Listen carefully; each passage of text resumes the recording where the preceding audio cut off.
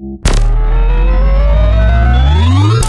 Synth, Season 7 sequence commencing in 5, 4, 3, 2, 1.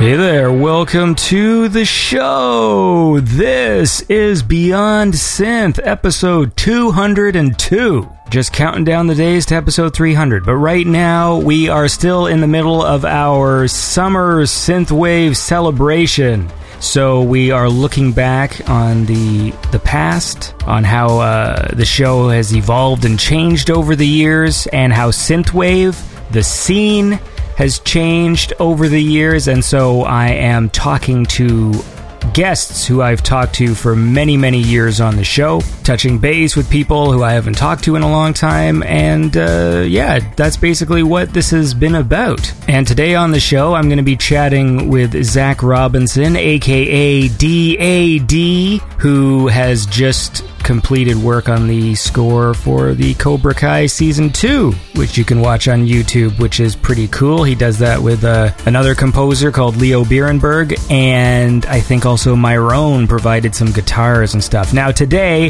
this is still part of the Beyond Synth Synthwave Summer Celebration thing, so that's the focus right now. And like several of the guests today, well, there's obviously Zach, and then I talked to Highway Superstar, and then I talked to Droid Bishop. So obviously Droid Bishop just had his new album come out just last week, but we recorded this chat a little while ago, so we don't really talk about the new album, but we will, and the same goes for Zach. This summer series is mostly about reflecting on the synthwave scene itself, and we're sort of sticking to that theme, although very mildly. I think with Droid Bishop we sort of went on a tangent. Well, we go on a tangent all the time, man. That's what Beyond Synth is all about, is tangents. And it's also about wicked music, so let's get this show started and listen to some. So here is an awesome one from Palm Lakes, and this track is called Satellite.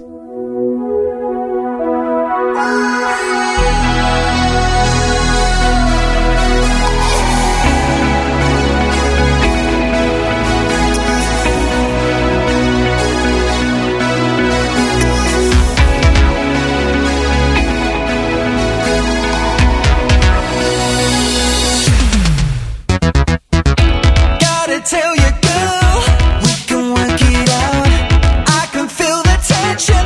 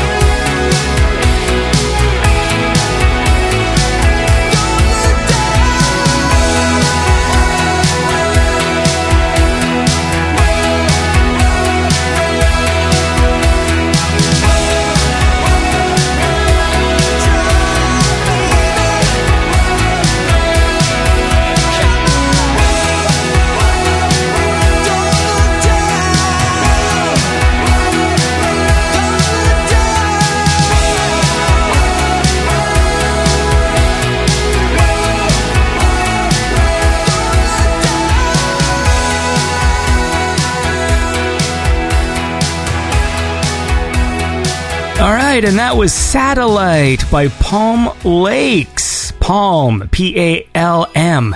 I don't often say that word, palm, but that's a wicked track. That was brought to you by my awesome Patreon supporters. I mentioned it in the high five on Friday, but I'd just like to acknowledge new donor, Neptune90 in the $10 club, and new Donation of the Beast supporter, Power Loader. Donation of the Beast are all my $6.66 pals, and then Pattern Shift has upgraded his support. And Pattern Shift is also a really talented producer, and you can check out the episode where he was on Beyond Synth last season. And now we are back here with episode 202. So I thought I still have way more listener calls here to listen to. So let's go to the answering machine and hear some. Oh, hey, Andy. Rob Dyson here. Hey, look, man. When you mispronounce words, I think you're mispronouncing pronunciation.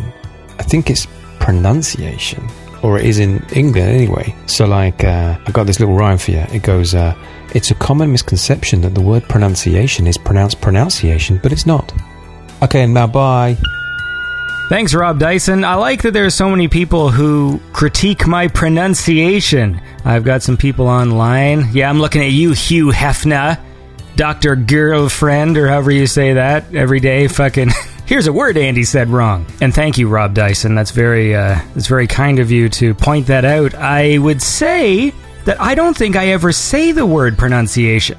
Again, if someone wants to go back into the archives and let me know if I do, I say the word pronounce a lot, as in, how do you pronounce that? Or, I don't think I pronounced that correctly. But I don't often say the word pronunciation. And I tell you what, if I'm wrong, I'll give you $5. There, that ought to make somebody feel good out there. Go and listen to the entire archive of Beyond Synth, and if I ever say the word pronunciation, but I say pronunciation, I will give you $5. It doesn't multiply based on multiple instances. You just have to find one. If I say it twice, you still only get $5. But anyway, man, thanks Rob Dyson. You're a cool guy, and thanks for supporting Beyond Synth, man. You're a neato. All right, let's listen to some more. Hey, Andy. This is Replicant69. I just wanted to say you're a cool guy, and your show is like synthwave crack. Thanks for all of your hard work. My question is, if you could participate in any Olympic event, summer or winter, what would it be? Cheers. Well, thanks, Replicant69. And thanks for your support of Beyond Synth. You're a cool guy. And it's actually funny that you just mentioned synthwave crack because, I mean, just coincidentally, I just smoked a bunch of crack. And I feel great. All right? And you're saying that has reminded me that I need to fill this bowl with more crack. Do they fill bowls with crack? Crack pipe. Sorry, I don't really know anything about crack. My improv skills diminish very quickly. I just like saying the word. Well, I'm not a very sporty guy. To answer your question, Replicant69, you know I'm not really a sporty guy, so I don't know what the fuck I would do at any Olympic Games. Unless they make GoldenEye an Olympic sport. Which is ridiculous because, again, I'm not even really that great at GoldenEye. Like, I know I talk about it a lot, but that's just because I really enjoy it. It's like a lot of things I talk about all the time. I just really enjoy them. So when it comes to GoldenEye, it's just that the game has brought me a lot of joy, and especially when you're playing with a bunch of people in the same room, it's a lot of fun. But if it was an Olympic sport, I probably wouldn't even be the best in my district in the city. I mean, I imagine there's somebody who lives around me who probably kick my ass in GoldenEye. So I guess pole vaulting or the luge. All right, look, let's listen to another track, and then maybe we'll go chat with Mr. DAD. So here is a track from Data Fatale, and this one's called Future Fugitive, and it is brought to you by my amazing supporters on Patreon. Supporters like Chris Dance with the 88, or as I like to call him, the King of the Pattersons. And then there's Mike Shima with the 82, the Prince of the Pattersons, or the King in another district. I don't know what he prefers, but I do appreciate you guys a lot. You guys are wicked, and I couldn't do this show without awesome supporters like you. So now let's listen to this track. This is Data Fatale with Future Fugitive.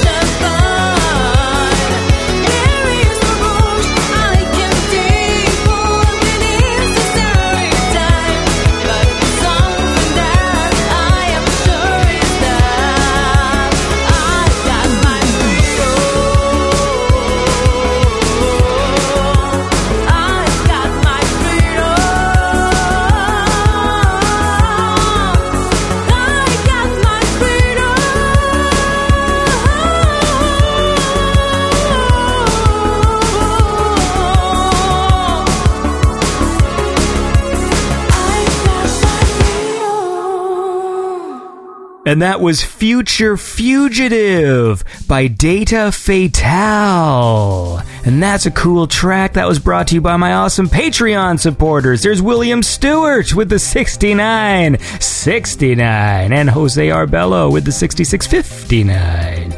You guys are pretty cool. Are you as cool as Jacob Wick? I don't know. Jacob Wick's pretty cool. You know, if you want to support the show like these awesome people, you can go to patreon.com/BeyondSynth. That's a cool thing to do. So how about this? Let's get the old phone out here and let's give DAD a call.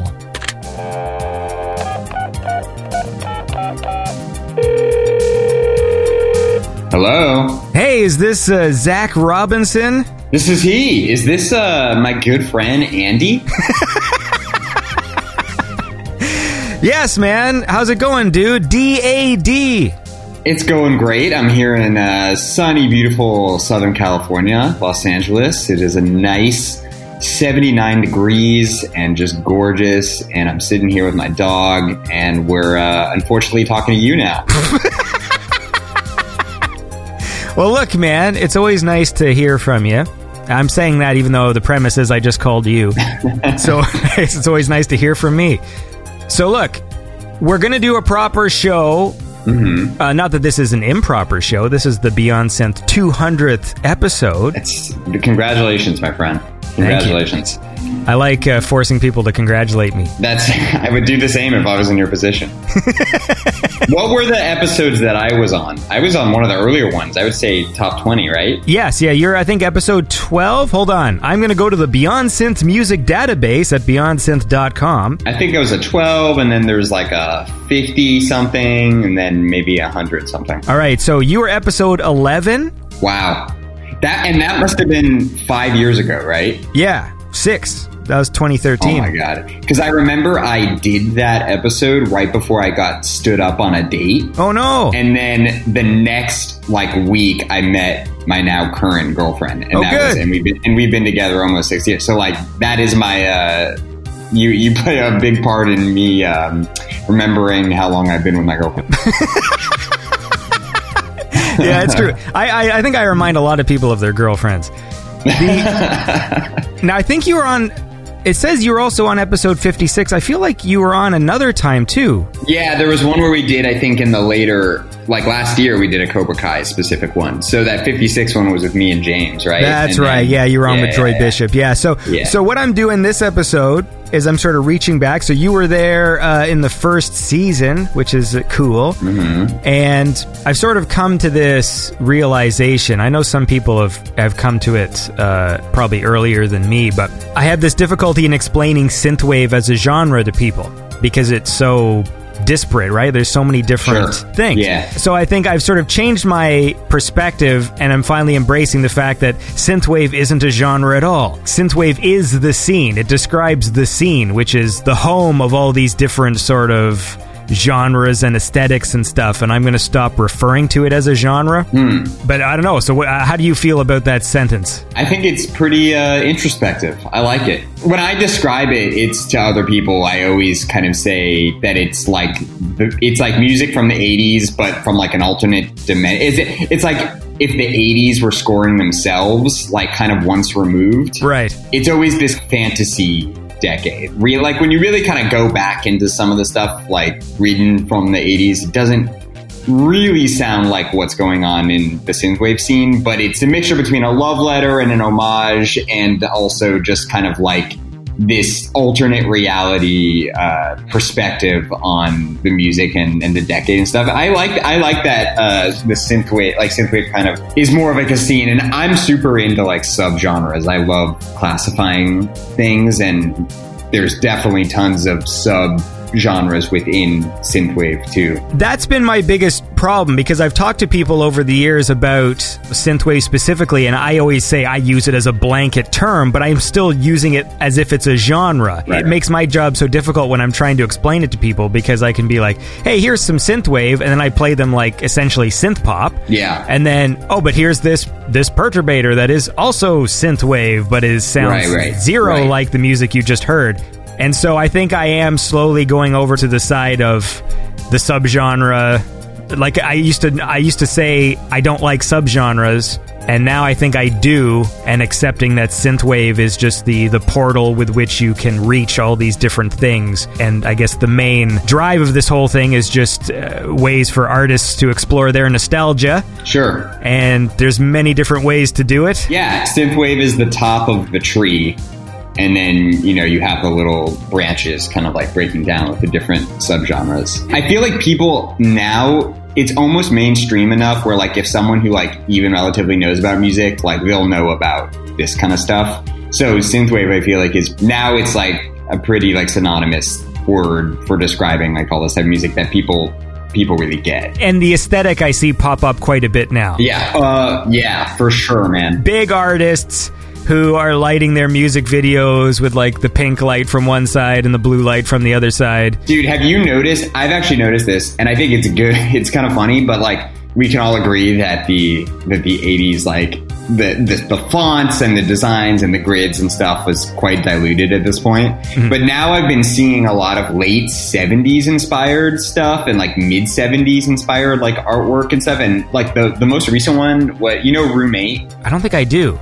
Okay, they're like LA guys, and they posted something on Instagram that was like the most gorgeous artwork I had seen from a band in a while. And it was, I gotta look up the artist before I get off with you, but... There's a fucking sentence.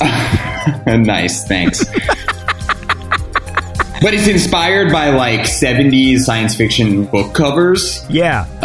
And I'm seeing a lot more creativity with that. The artist is Signal Star. Okay. At Signal Star. Okay. Incredible artwork. Yeah, no, I dig that stuff because, I mean, essentially, you have this nostalgic lens for, like the 80s and 90s and kind of stuff. But then, of course, a lot of the stuff that was going on in that time was being inspired by the earlier decades as well. And so, like, obviously, there's a lot of 70s that are going to be creeping into anything that's, before, like, 1985. Yep. So it is neat seeing that kind of artwork, too. I mean, like, I just like all things retro. I just like when there's fucking keyboards involved. Yes, I do, too. But, look, let's listen to a track here. So... Okay. I will say we will do a proper show, that's what I was going to say earlier on, for the Cobra Kai Season 2 soundtrack. Okay. Because I know we did talk about doing that, and so I still want to do that, and we'll do that in like the coming months or whatever. Sure. But I thought maybe I'd play a track from it. Okay. Because it is cool. Thanks. So, let's listen to this track first. This one's great. This is the Miyagi-Do Fix Up from the Cobra Kai Season 2 soundtrack.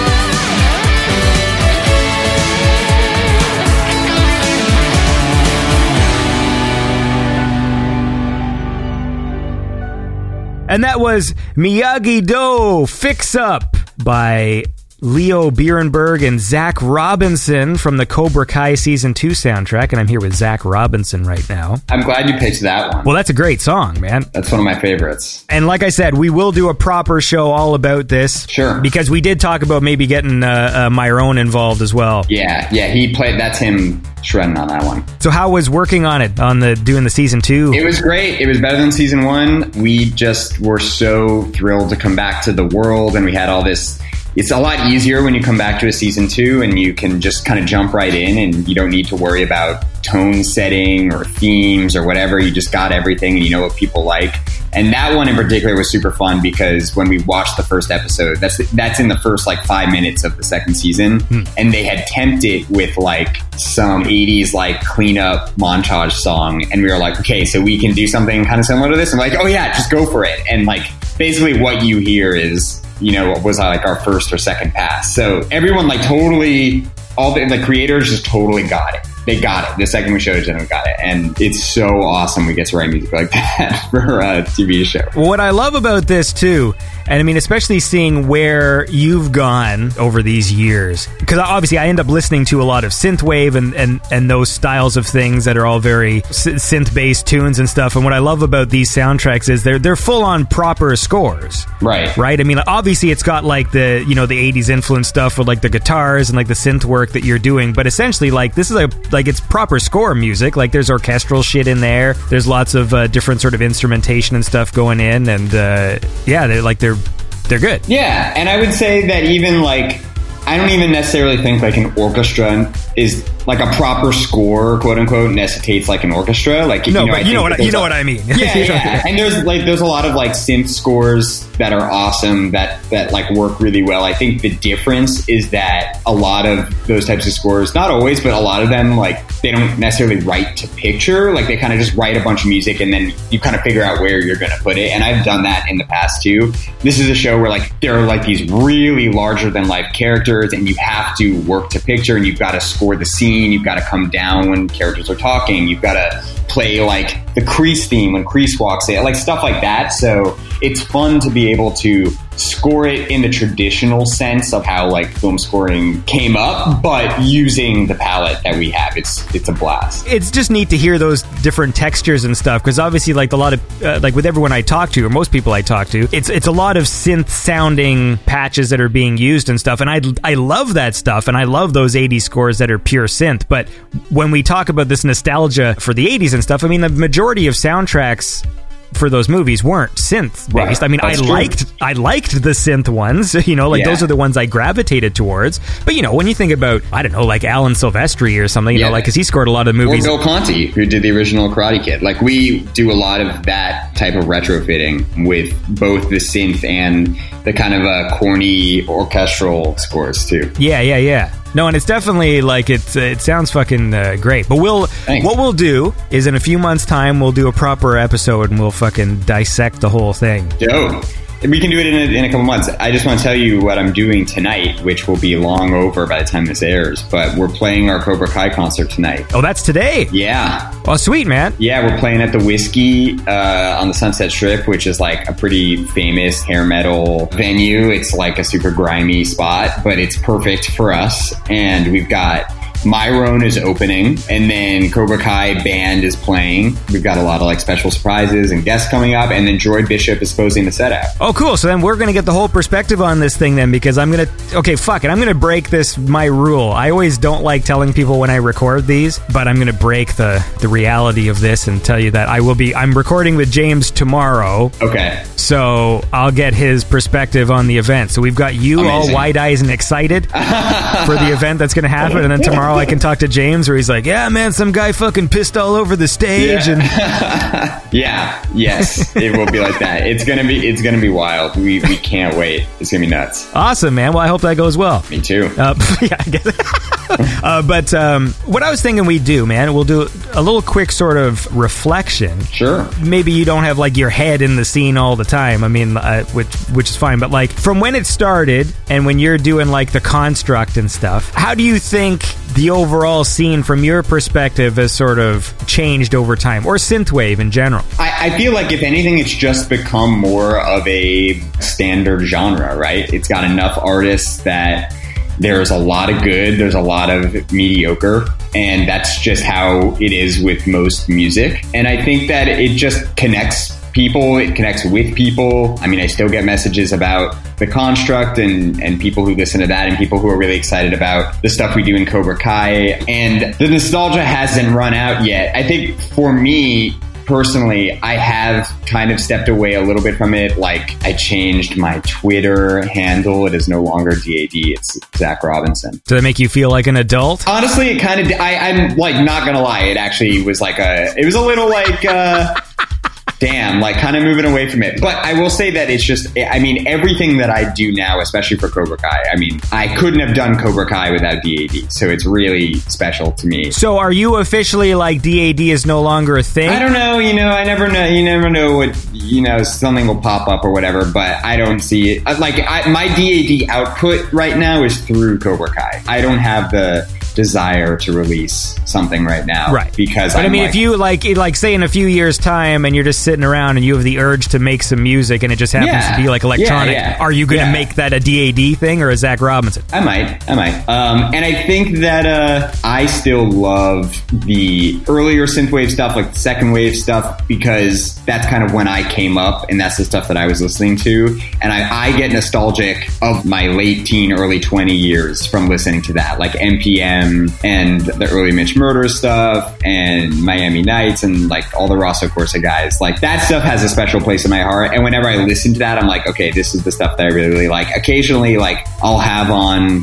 Jordan Bishop radio on Spotify, and then like some new stuff comes on that I haven't heard and I really dig it. I think the production has gotten really good. Like the production is really, really good with a lot of these artists. And I still actually listen to a lot of synthwave, mostly when I'm at the gym. I should actually share this. I have a like ultimate 80s synth workout playlist, which they already exist on Spotify, but they're not up to par. Like I have like worked on this playlist for a while so that it's like there's different tempos for different exercises, and it is very, I'm very happy with it. So maybe I'll end up, I'll share that with everybody. Yeah.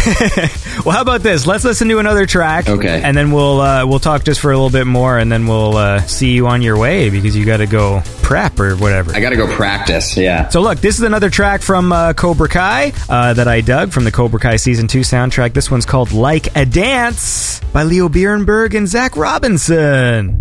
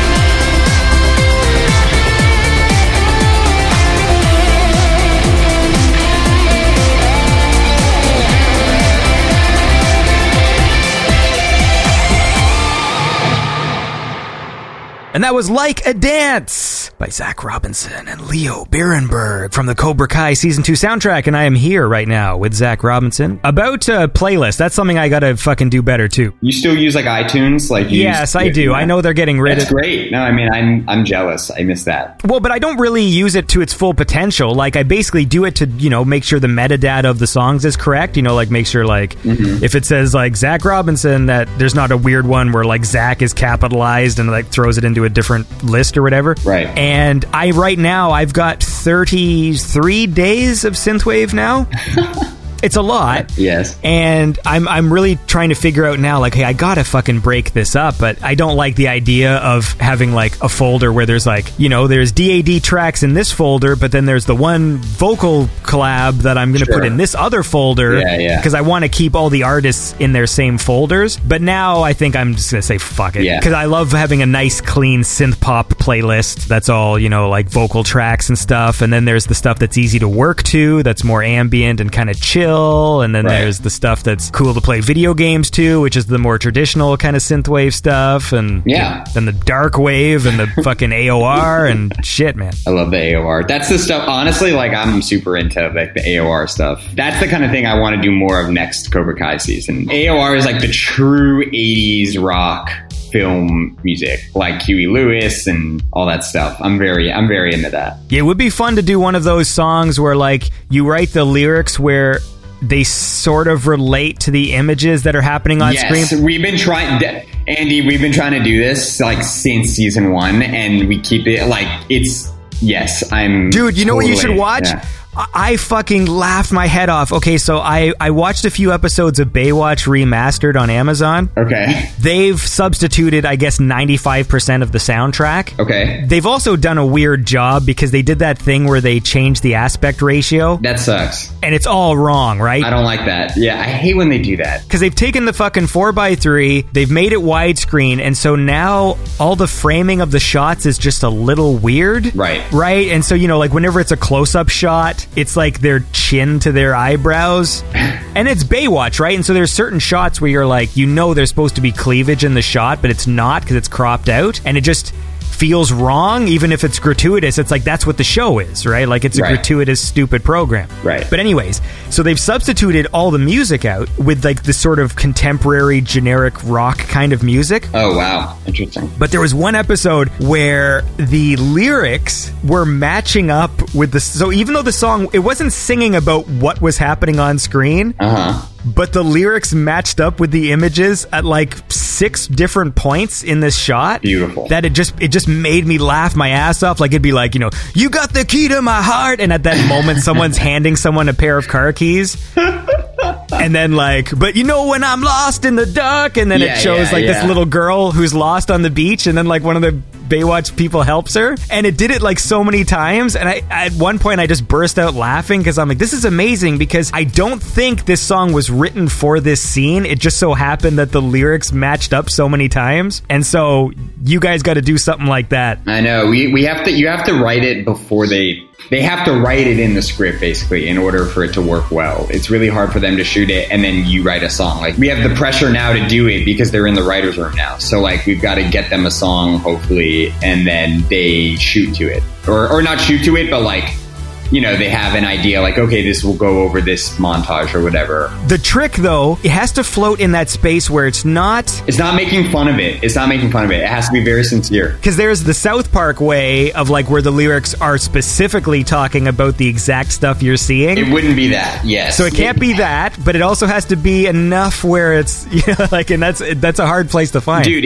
that's kind of what we, I think, have kind of done well for the show. It's like the training montage up until Cobra Kai, I believe, was basically only used in the 80s and then subsequently, like, as a joke in every single comedy bit ever and commercial or whatever. And then now we have 3 or 4 montages in the show so far, and they're sincere. And yes, they pay homage and they're funny maybe when you listen to it, but, like, they're well-produced tracks. Like, they are telling the story.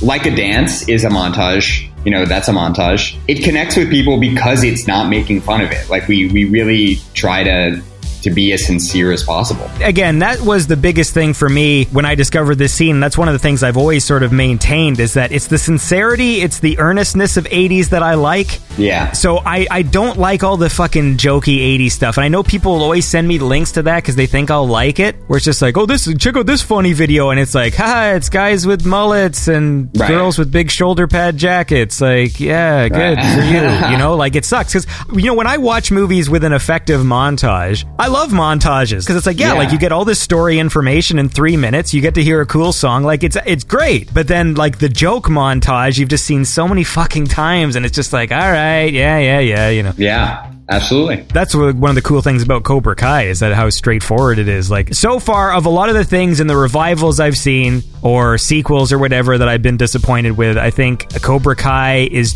doing it right. It is. I mean, seriously, so much credit to the creators, because they really know how to balance. It doesn't take itself too seriously, but they really treat the characters as if it was like, like a highly dramatic series, which it is. Like, there's a lot of drama and a lot of like really high tension and stuff like that. And then they were cool with like letting us do this thing with the music. And it's really hard to imagine at this point, after 2 seasons worth, just like imagining somebody else approaching it. Because I think that the issue I've had with a lot of things lately, and I think I was actually talking to this with Luxury, who I just had on the show. Nice. I finally had him on because I think you connected us. Yeah. Is, now, even when they do sequels or reboots, everything is so meta, and it's so referential to the past. And the funny thing was, when I recorded with Luxury, I made a comment about how things are so meta. It's like you can't even do a time travel thing without making a Back to the Future joke. Right. And we recorded that months and months ago,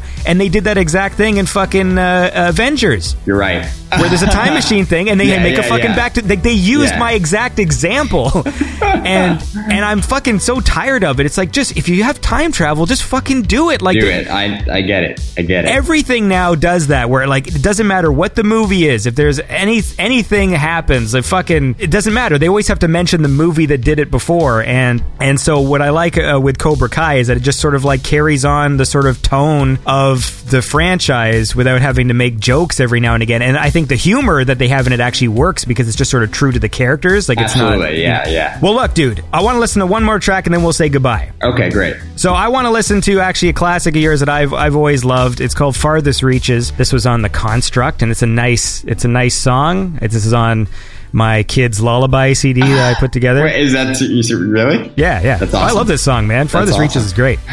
And we're gonna listen to that right now, man. This is Farthest Reaches by D.A.D.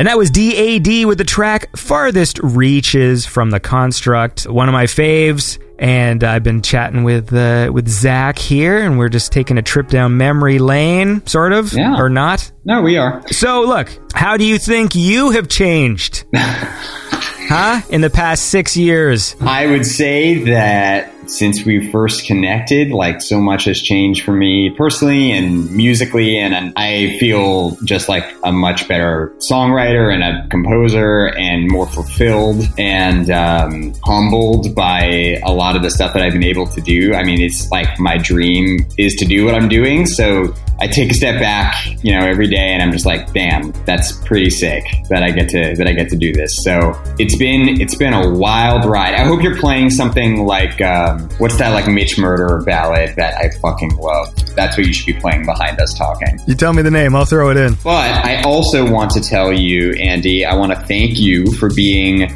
a historian and a librarian and a fan, and just an all-around dope guy, and supporting everybody. Sexy librarian. Yes, sexy librarian. Oh, Remember When by Mitch Murder. Play that behind us. That's But yeah, you've been great, dude, and I hope you're proud of all the work you've been doing, and I know everyone appreciates you and thinks that you're a great guy and doing great things for this. I just love the music, and I love, having done it for all these years now, being able to see the growth. 'Cause, I mean, obviously, since I started, some people stopped making music, some people changed their course and stuff, and it's so cool to be able to look back, even just 6 years, which isn't a long time, but it is sort of in podcast land.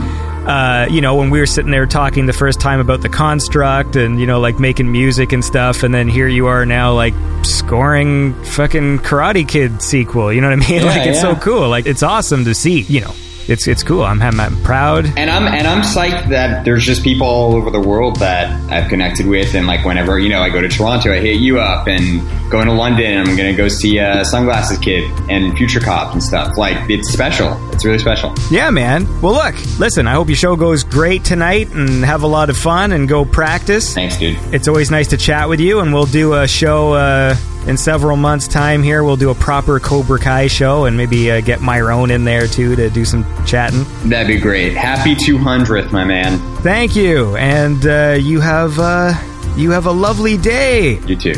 Bye-bye. All right, and that was my conversation with Zach Robinson, a.k.a. DAD, and you know what? I kind of want to just listen to the rest of this fucking Mitch Murder song, so let's keep listening to this, and I'll talk to you when it's done.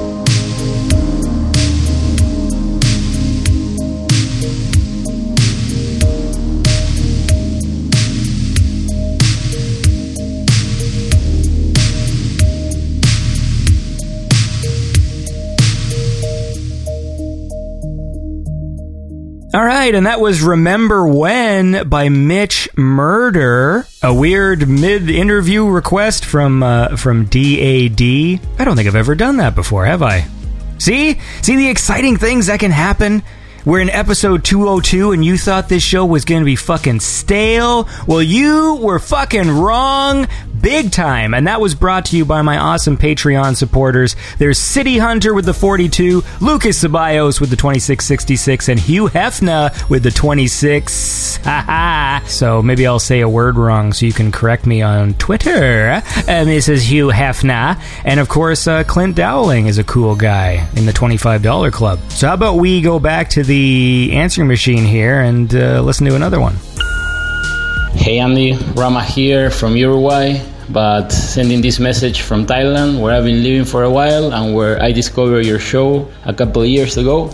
Wanted to say hi and congratulate you on the 200 shows. I work long hours in front of a computer and I look forward every week to the new Beyond Saint episode, as it makes my working day shorter and is my way to discover new music and keeps me company while I work. I want to thank you for the job you do, and I know how you say all the time, I think jokingly, how a terrible host you are and how bad your show is, but I think that deep down you know that's not true, and you can see that for all the support you get from the people or the positive feedback. And your show is great, and I'm very glad I discovered it. And congratulations on the 200 episodes, and I hope there are 200 more and many more after that. So a big hug from Thailand, and thank you for what you do, and congratulations again. Cheers. Well, thanks, Rama. That was cool. Did you say you were from Uruguay?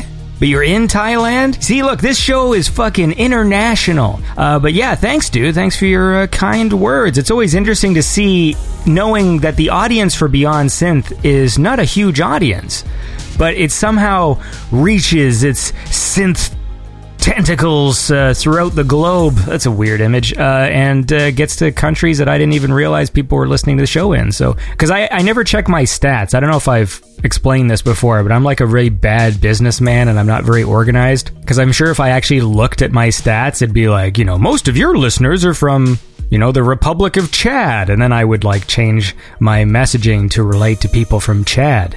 The Republic of Chad. I don't know what people do in the Republic of Chad. I just know that that's a place. And if all my listeners were there, then I would start going like, you know, hey, does the fucking president of Chad get you down? You know, how about some lemon wipes or something? I don't know. I'm sorry. That might be the dumbest thing I've ever said. Yeah. So if the... This is the joy of not thinking before you talk. I know in 2019 that's probably a recipe for disaster, because you need to really make sure you don't say the wrong thing or else people get offended. But man, it's fun, because then you get to surprise yourself. If you have a problem with the president of Chad, here are some lemon wipes. What's the lemon wipe? Holy shit. All right, let's listen to another song. Here's one I found from some dude called Nick Vivid from the album Blissed Out. Now, this guy kind of has more sort of 70s kind of groove sounds and stuff, but this was a track of his I really liked called Ricochet, and it is brought to you by my awesome Patreon supporters in the $25 club. There's Restless Nights, Honeybeard, Tim Carlton, and Johnny Five. And this is Nick Vivid with Ricochet.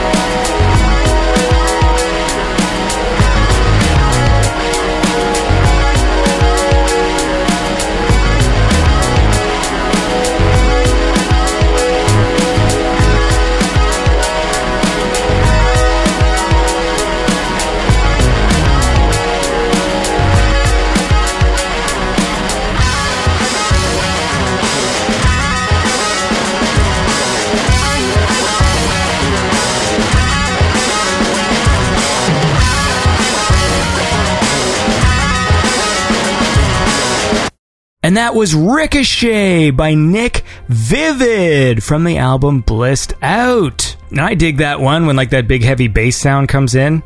When you want to be back in the... Anyway, and that... Look, the bottom line is that was brought to you by my awesome Patreon supporters in the $25 club. Did I mention Johnny 5? I might have. There's also Emilio Estevez, Pattern Shift, Kempson, and Martin Larby. You guys are all very, very important to me and close to my heart, and your support is very, very meaningful. You want to go back to the answering machine real quick? Let's listen to one more, and then we'll go chat with Highway Superstar.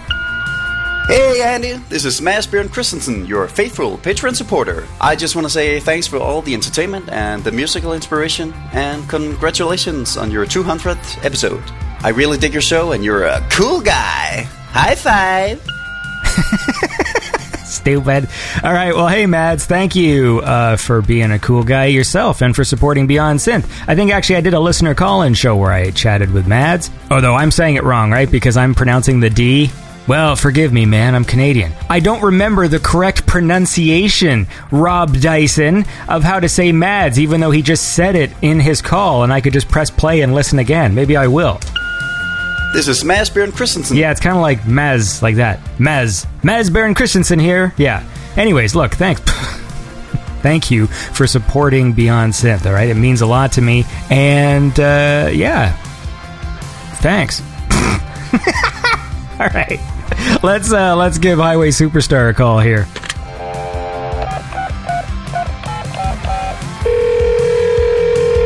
Hello. Hey, is this Highway Superstar? No, this is your angry neighbor from next door. You're making too much noise, man. Hey, man, I'm a cool guy, all right? I listen to my rock music, and I don't care what anybody thinks about it. That ain't rock music, man. I hear you talking about synth all day. Hey, man, it's the cool new thing. I swear to Christ, that's what the kids are talking about. Is that what the kids love these days?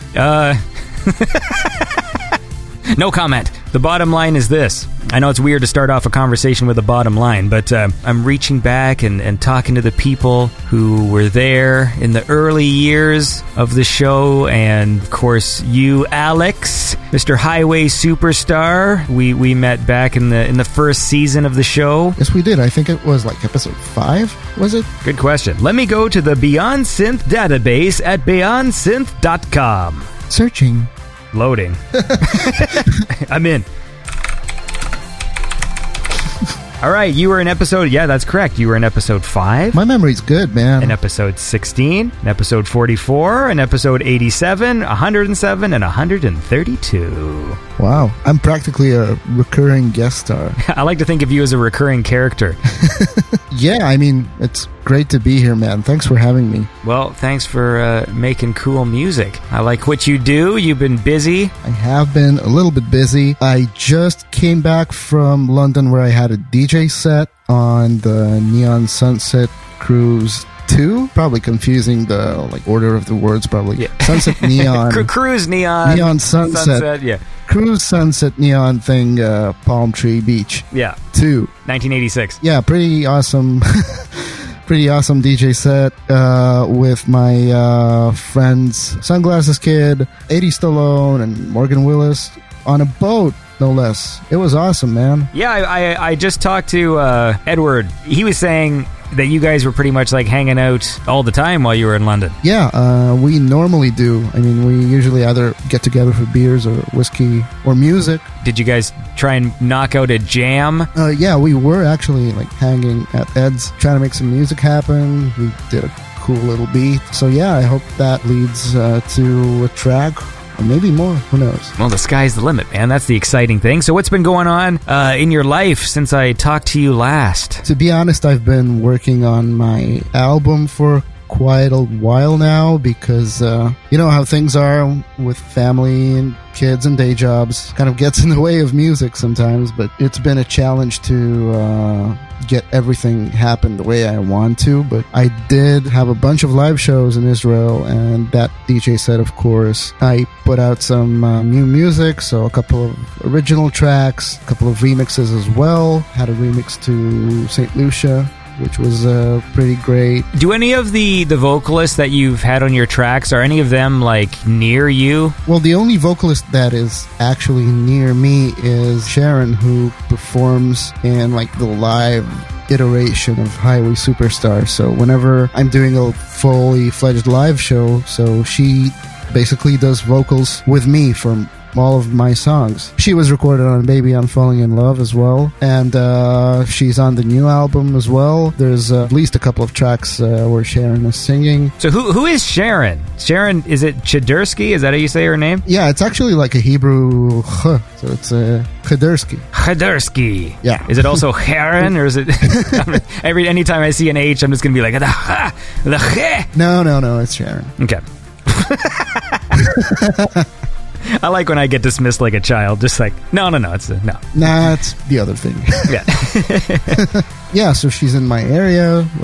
We meet quite often to work on tracks and write, record. So yeah, it's either me singing, because I'm the nearest singer that lives next to me, man. Yeah.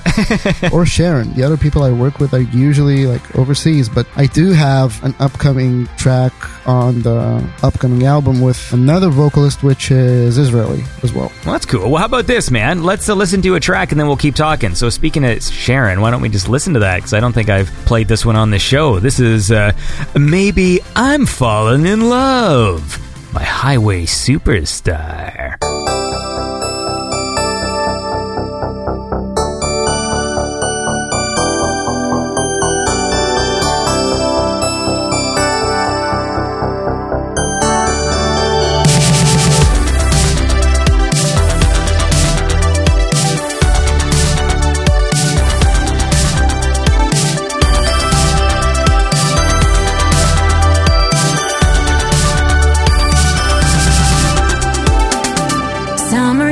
You win in my soul. Look through the blinds, it's not a game no more. Since we're playing as we drive so far, you are my summer star. This must be dangerous night. Windows down, it just feels so right. You and I must be paradise. I see it in your eyes.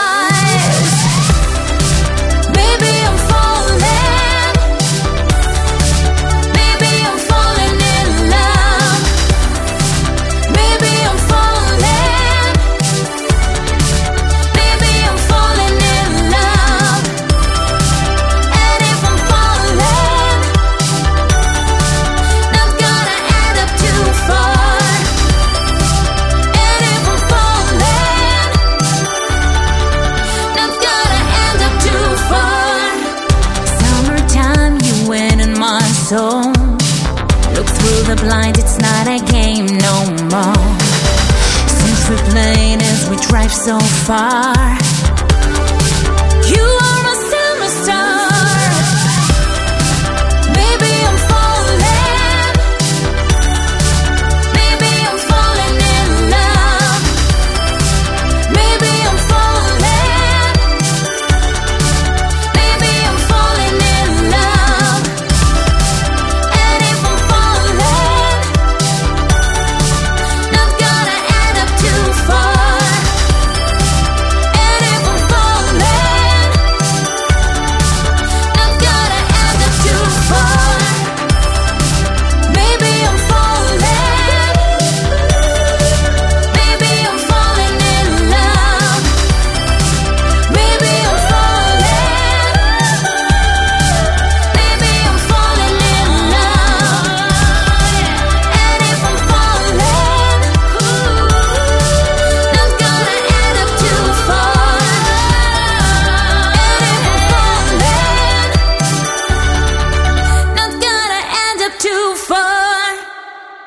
And that was Highway Superstar with the track Maybe I'm Falling in Love, with vocals by Sharon Chadursky. Did I do it right? You did. All right, good. That's all that matters. Goodbye. pretty much done here now. So look, man, there's sort of a thesis, well, not a thesis, there's sort of a through line running through this episode where I'm sort of taking a look back at the early years in synthwave and how it's sort of evolved and changed, and I've sort of changed my perspective a bit. So what is it to you now? I think now it's more just the actual scene itself. You know, when I'm sitting there trying to explain synthwave to people, I'm sitting there lumping in, you know, like Carpenter Brute in the same category as like FM 84 or whatever. And it's like, right. This is not the same stuff, but it still uses the synthwave tag, you know? Right, it's multifaceted. There is a very specific sound that is synthwave, but I've always used synthwave as a blanket statement to describe a whole bunch of things. To me, it's more of like the umbrella that artists explore their nostalgia. I mean, in that sense, it is an umbrella of both like visuals, audio, references, genres. Do you think it's changed since you started making tunes? I think what people like to call synthwave now is a much more structured, uniform kind of sound envelope. Had I been starting making music now, I would not be necessarily categorized as synthwave or retrowave. Maybe retro, yes, but synthwave, probably not. The recent wave of new artists that are coming to the scene, it's much more focused on how they sound like, the references, the choices of sound, the different types of synths and the drums and the overall feel and the rhythms and the melodic choices. I think it's much more focused now, mainly due to the evolution of specific like media outlets like New Retrowave. Definitely not the only one that's been responsible of kind of pushing specific types of sound, and I don't know if maybe favoring them, but it happened in a natural way. Yeah, it's like when you guys are making tunes, I mean, like a long time ago, there was no rule book. So it was like everyone was inspired, like all the artists in the synthwave scene were inspired by retro stuff and, you know, and in a sense each other, you know, getting inspiration from, you know, like Valerie Collective or whatever. Right. But there was no rule as to like, these are the sounds that are synthwave or this is the structure of the track. And so now, since there is all of these synthwave frames of reference, that a new artist has those to work from and I guess ends up making a more, I don't want to say stereotypical sound. I think that's what you're saying, right? That like now that there's rules and there's sort of rules to follow that, you know, going into making synthwave, like you already know, here are the instruments I use that sound like synthwave, whereas you guys were kind of figuring it out. Yeah, that's sort of it. I think there's a lot less cross like pollination happening between like the different artists that take inspiration from like their fellow peers, because there's a much more uniform sound that is popularized now. But yeah, essentially some stuff I make now, I'm not sure that they would like fall under the synthwave retrowave category at all. Do I want them to follow that category? Maybe not. Like I do whatever the hell I feel like worth doing, right? Worth listening to as myself as a listener. So that's the most important thing for me, to make music that I would enjoy making and listening to. You dance to the beat of your own drum. I'm beating my own drum, Andy, every day. It's a metaphor and it's a thing that actually happens. It's a thing that happens, man. What I've enjoyed, I guess, of doing this show for 200 episodes is sort of watching artists sort of expand and grow, and the stuff you make now is really like clean and well produced, and like it sounds really good. And thank you. I do feel like I've gotten better in the technical side. I also feel like a lot of people have gotten better. Of course, the musicians, but like also everyone else. I mean, take a look at you, for example, where you've been 200 shows ago versus now. I think like everyone has one-upped each other. You can't really compare where we're now maturity-wise and like professionalism or technical expertise-wise as opposed to like maybe 5 or 4 years ago. I really feel like everyone who's had their start circa 2012, 13-ish to like now, we're all in a very different place. It's almost like this weird nostalgia of remembering the days when the Synthetics Facebook group only had like 200 members. Yeah, that's right. It doesn't feel grassroots anymore. It's the law of nature, man. We all grow and evolve.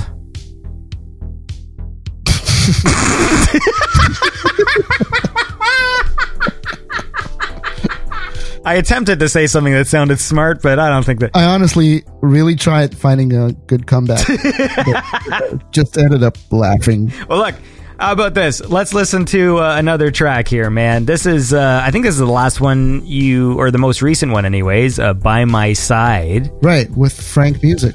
Yeah, this song's great, man. So let's check it out. This is By My Side by Highway Superstar featuring Frank Music.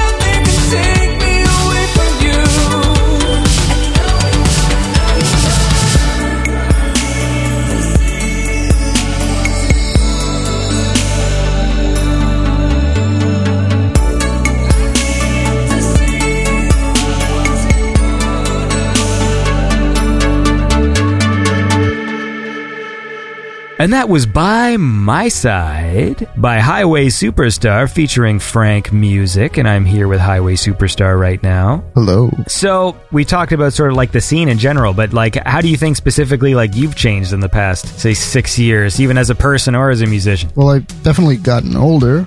Very good. some gray hairs here and there. Let me think about that. I'm going to put you on a timer. Yeah. Get ready. Say something profound.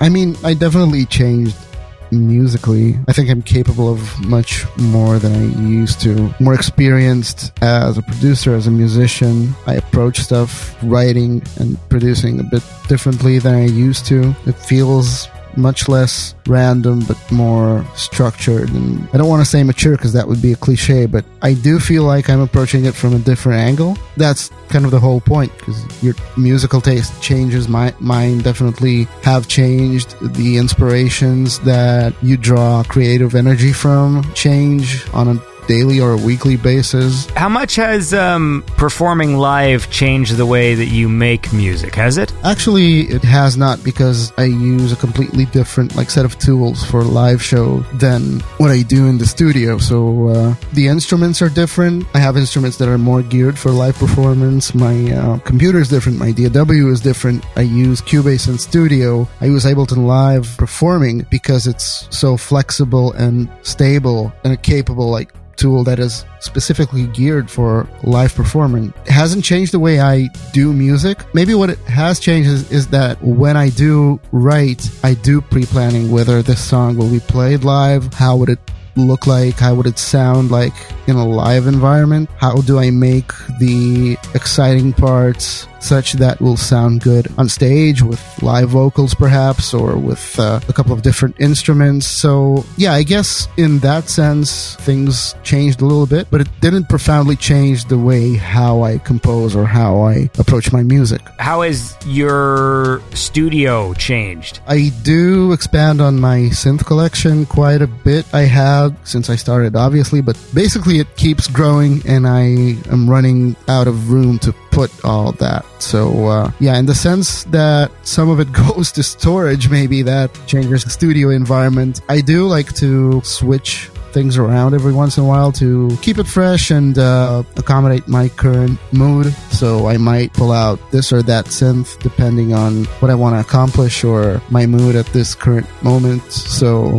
it is a mix of the hardware synth and the virtual ones, which are also tend to get updated as time comes. So I did add some virtual instruments to my arsenal as well. I do try to keep it up to date and try to invest back in my music in the sense of having the right tools to work with and being inspired by. That's important, I think.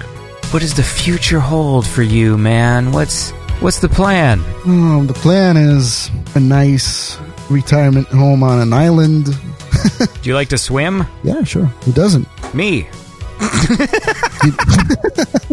I'm not taking it with me. Well, that's true. I'm just saying. I don't really swim. I mean, I could. Would you like to come with me, Andy?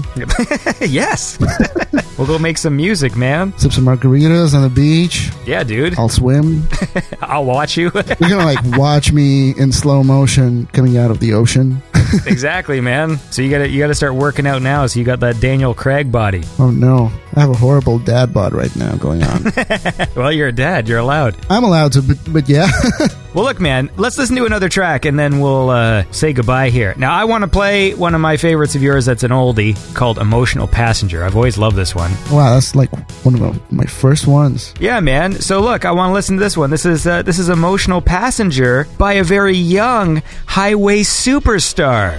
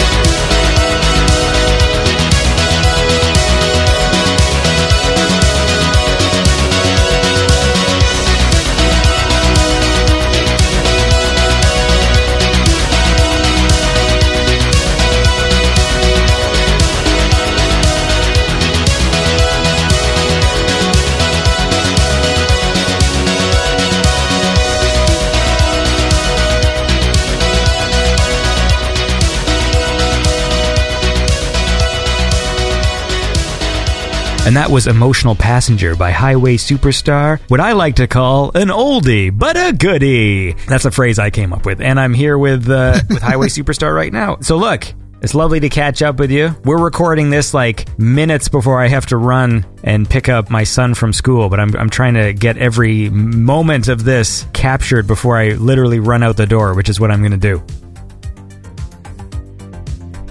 So you can just sit there in silence and I could make good use of this time. I could. I mean, just having me on the description is enough, right? Yeah, I guess so. It's lovely to talk to you. Same. I'm happy to see you grow and all this stuff as a musician. And you as well. I'm a great musician, that's true. And no, in the sense that you were growing too. Yeah. Well, it's fun, because when I think about like when you put out Endgame and stuff, and then like hearing you sing on tracks, and those are like great songs. Like Burn This City is a fucking great song, and Dream Diary and stuff. And so it's always nice, like when you see people like they start doing new things. I'm like, hey, fucking Alex is like singing on here. Like, that's cool. Yeah. Oh, thank you. I think it's a journey. I mean, I always want to try new things. I want to experiment. Finding kind of my own voice, my own singing voice was a major milestone for me in that sense. So it's important for me to kind of, evolve and come up with new ways of making good songs that I like. That's a great sentiment, Alex. Okay, let me say like a couple of words, because to me it's been pretty amazing to kind of listen to your shows and watch how your show evolved, how your audience grew, and listening to the amazing guests that you've managed to bring to this show. And the most amazing thing to me is that if you put on like episode 10 or like 7, the essence is very similar. It's about the music that you like. It's about the artists that come over and talk, and sometimes like there were real moments on the show, man. So it's been an awesome experience for me, both like as a guest and as a longtime listener. So thank you. Well, thanks, man. That's kind of you to say. But the most important thing is there wouldn't be a show without people making cool music like yourself. So I look forward to hearing new stuff, and it was lovely to chat with you. You too. Thank you so much. Yeah, man. I hope to. We'll talk again in the coming times. We will. Book me as a recurring character for the next season. All right, man. Well, look, you have a lovely day, and it was great talking to you. And go back to the studio and make some music, man. I wanted to say you too, but then you started talking about music. Well, I'm going to go make some music right now, and it's going to be fucking great. All right. Go make some music with your kids. Yeah, man. All right, take care, dude. You too, man. All right, and that was my chat with Highway Superstar, and that was brought to you by my awesome Patreon supporters. In the $25 club, there's Gregorio Franco and Blake Peterson, and then there's Rachel Buchelman with the 1985 and Murat with the 1984. Oh, I should remind you all, I put up a YouTube video. If you haven't seen it yet, it's me and Mike, aka Modern Knight, formerly Hoo Ha. We're sampling some peanut butter cereals. Reese's Puffs and peanut butter chocolate Cheerios. What happened was this. Basically, that was going to be a full episode of The Real Beyond Synth, but since they take me so long to edit, I decided to start breaking up shit that I had filmed. If it's like over a year old, it's like, fuck it. I'm just going to break it up and just put it on YouTube as little tiny clips so that you guys have lots of little silly videos to watch. And so if you haven't seen it, go check that out. So how about we listen to another track and then maybe go back to the answering machine and then maybe talk to Droid Bishop. So let's listen to this. This is Matt Springfield with the track Things I've Said, and then in brackets, People Theater's Electropop Version Instrumental, Radio Edit. That's a long title. So People Theater's Electropop Version. So I guess People Theater, they've remixed it? All right, guys, I think Andy's getting tired. It's really hot in the room I'm recording in right now, man. It is boiling. So look, I just want to say that this song is brought to you by my awesome Patreon supporters. There's Jimpy, there's Hampus ML and Ken Giroux in the $15 club. There's Chatterack, there's Mads Baron Christensen. We just heard from him. Mads Baron Christensen with the 1313, Prophet of Jupiter with the 1215, and we will never forget the immortal Chris Lane. Let's listen to this track now. This is Matt Springfield with Things I've Said, People Theater's Electropop electropop version instrumental radio edit. Supercalifragilistic. All right, let's go.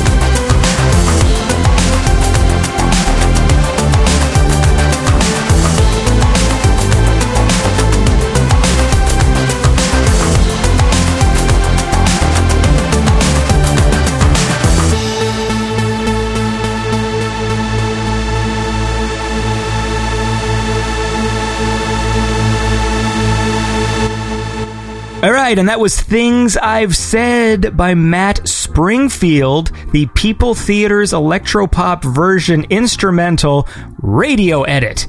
And that was brought to you by my awesome Patreon supporters. In the $10 club, there's Fraser Davidson, Neptune 90, Thundercats Ho, Dalton Bell, Heartbeat Hero, Cat Temper, Albion, Algorithm, Retro Serenade, and Gary Heather. You guys are awesome. Let's go to the answering machine now and listen to another one.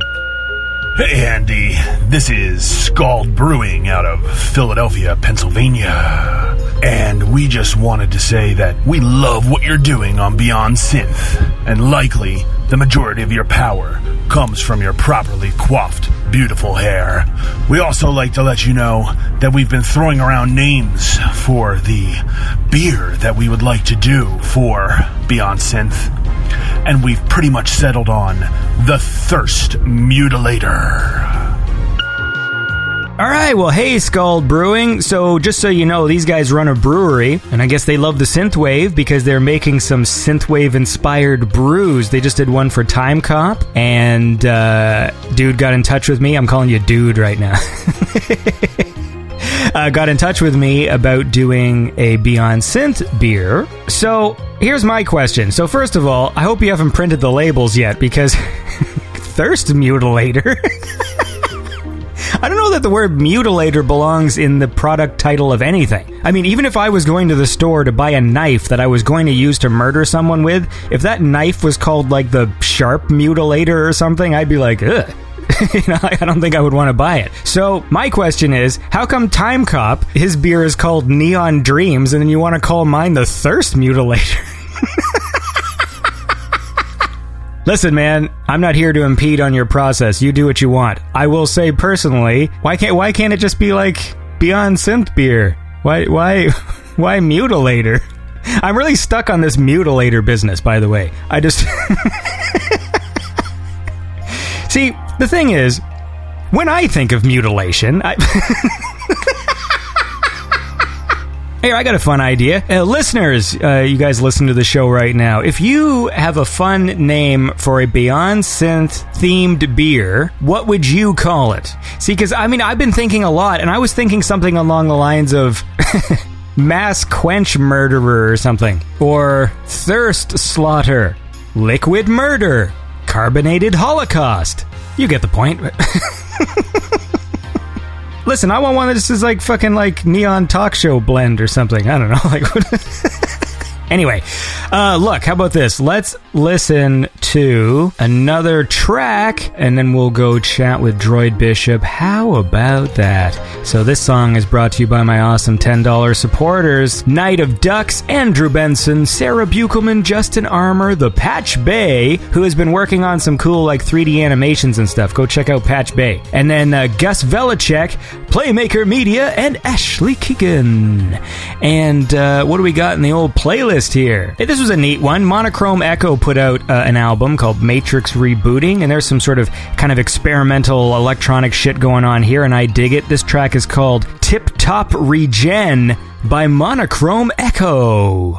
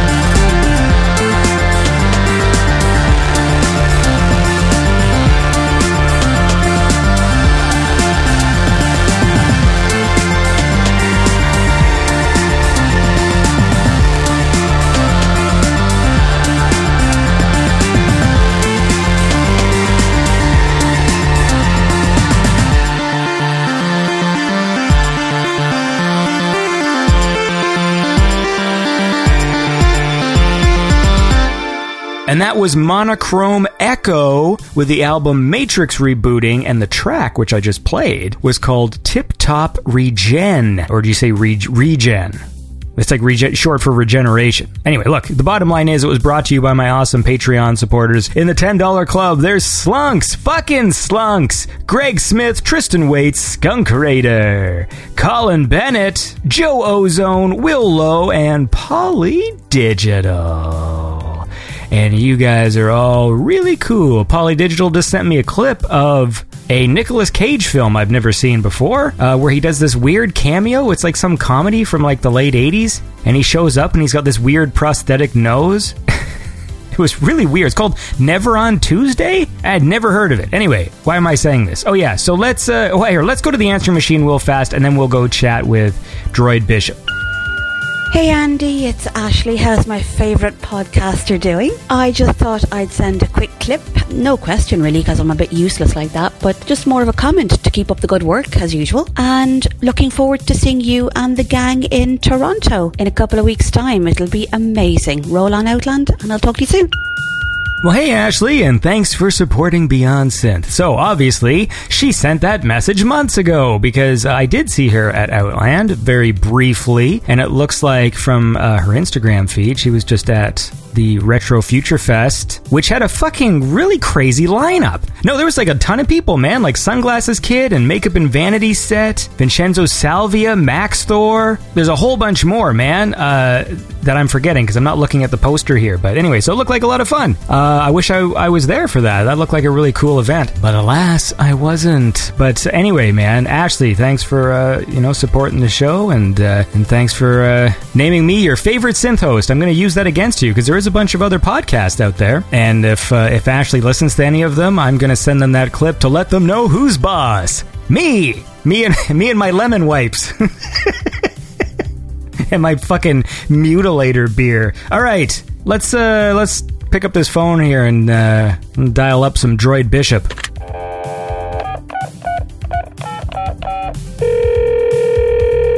Hello, who's this? Hey man, is this Droid Bishop? Hello? we did the hello. Did we do the hello? Okay, start again. Am I saying hello first? Yes. I'm just going right now. Mm-hmm. Hello? Well, is this Droid Bishop? It is. Who's this? Well, this is Andy, man. It's Beyond Synth, you know. Andy? Yeah. All the way from Canada? That's right. Oh, joy. We haven't spoken in a while. We have not. How are you, my friend? I'm very good. I'm taking a look back at the early years of the show, and you were the first guest in Season 2. I was. I was all excited to chat with you because when I first discovered the synthwave, the first, I think, 5 albums I bought, one of them was, of course, yours, and my favorite track, Color and Data. Color and Data. And right? You would go jogging with it at night. You know, like as the show sort of went on, there were all these different sort of phases of it. And so that was this, like the phase 2 where I'm like, okay, I'm doing a Season 2. And at that point now I had absorbed a year's worth of synth stuff. And there was all like, now I was really starting to become fans of like different artists. Because a lot of them in the first season, I was sort of like meeting as I was discovering their music. And so I remember really digging that album and then getting in contact with you and then us doing that. And then since then we've been cool guys, right? Struck up quite a friendship. Yeah. Cross borders. We transcend borders around here. Yeah, that's what I like to think. We also transcend race. You and I. Yes, we do. We're post-human. I'm post-human. I'm not even human. So I should say right off the bat, because earlier in the show, I don't like to necessarily say when I record these things, but earlier I talked to Zach Robinson, DAD, and he was talking about the Cobra Kai show that they were just about to perform. It's already happened, people. Yes. And so now I'm talking to you, and this is, the day after, actually 2 days after. We were originally scheduled for the day after. It doesn't really matter to anyone who's listening, because this happened a long time before you're hearing it. That's very true, yeah. And you can't go to it, because it's done. So fuck off. Oh, how'd it go? How was it? It was good. It was a good turnout. Then Myron played as well. I love Myron's playing, and he had a full band, so it was a pretty shred-tastic night of guitars and 80s epicness. And Zach and Leo, the Cobra Kai composers, had like 8 or 9 people on stage, like a full band. And William Zabka came out and played a tune, Johnny's theme, with them. It was sweet, dude. Like, the cast was there. The only one who wasn't there was Ralph Macchio, which definitely wanted to get that picture, but it was all good. It was a good night. He sent me a link to watch it. I haven't had a chance to watch it yet, but I guess there's a Facebook link to watch the sets. They did a stream, right? I don't know if it's just the Cobra Kai set, but there's something up there to watch. And from what it looked like, the stream looked like there was like 2 streams that were like an hour long each, right? So I imagine we'll get to see you up there. Maybe, yeah. Well, I hope so, man. Check it out. Let me know. Let me know how I look. I will. But I already know, man. You look like a cool guy. Well, apparently to some lady printing out photos, I look like you. So.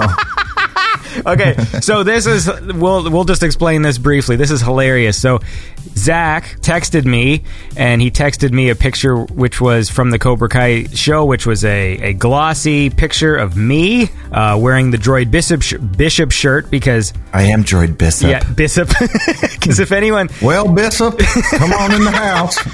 If anyone knows or has ever tried to Google Droid Bishop, one of the first images that comes up is a picture of me wearing the Droid Bishop shirt, because I did like a pose with it like years ago. So I guess some lady was autograph hunting, and so she had like a stack of glossy prints she printed out, and I guess she printed that out thinking it was you to get you to sign it. Which I didn't know about this at all until you told me, hey, did you see that picture? Which I didn't, but I remember this lady had all those, you know, they looked like home printed glossy photos of like the Cobra Kai logo and all these other things. And I'm guessing that she saw me, and when she saw me, she crumpled that up and put it in her back pocket and backed out of the room. Yeah.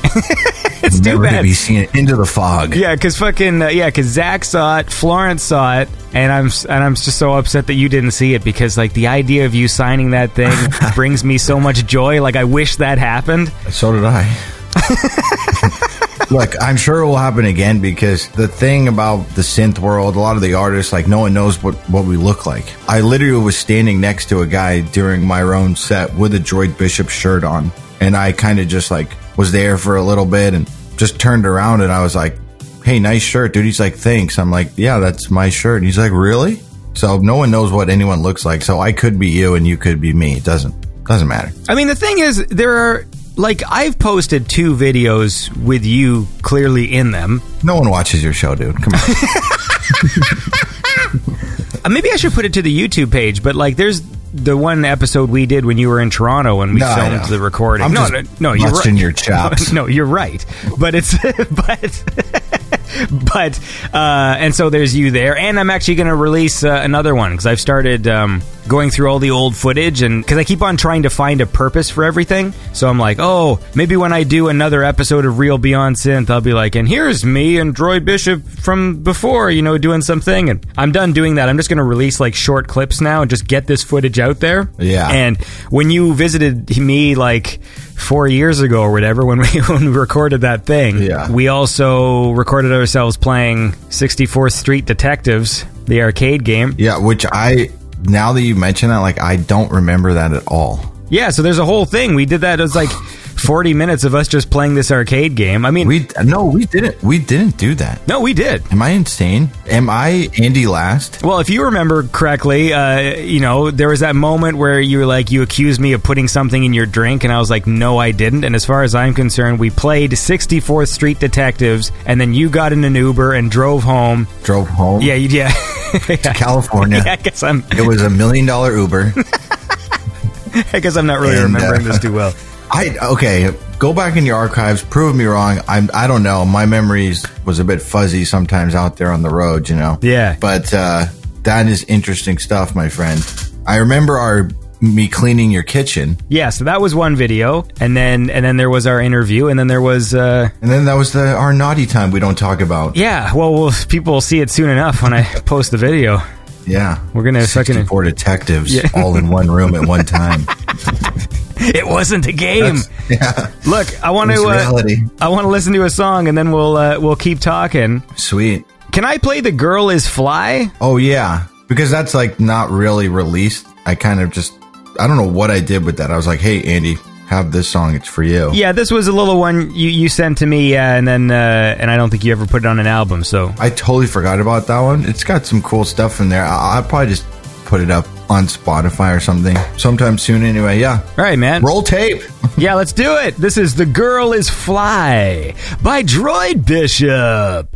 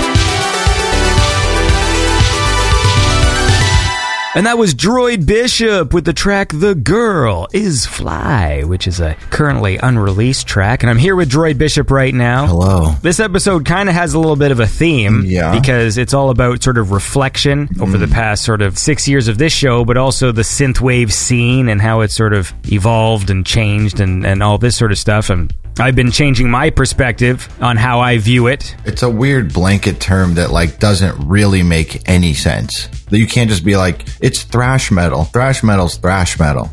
You can't get around it. It's the same, generally the same vibe. Synthwave's like Perturbator does not sound like Com-Trues. So I'm officially, as of this episode, saying I'm no longer treating synthwave as a genre, right? I mean, to me, synthwave is the scene. Yeah, let's cut it. Let's change it. Let's shape it. Let's mold it. Yeah, because I think before I used to be a little hesitant to go so deep into subgenres, and then I think I was talking to Sunglasses Kid about it, and then I realized what I was doing sort of maybe differently than other people when I describe synthwave is like I'm not really talking about the structure of the music. I'm just talking about like the palette, the aesthetic, the sounds, the look. Ever seen a pink flamingo? Neon flamingo? Nope. I've never seen that. I've never seen fucking triangles or Blade Runner or... You've never seen a triangle? No. Or any word with neon in it? No, never. Laser? Ever heard of a laser?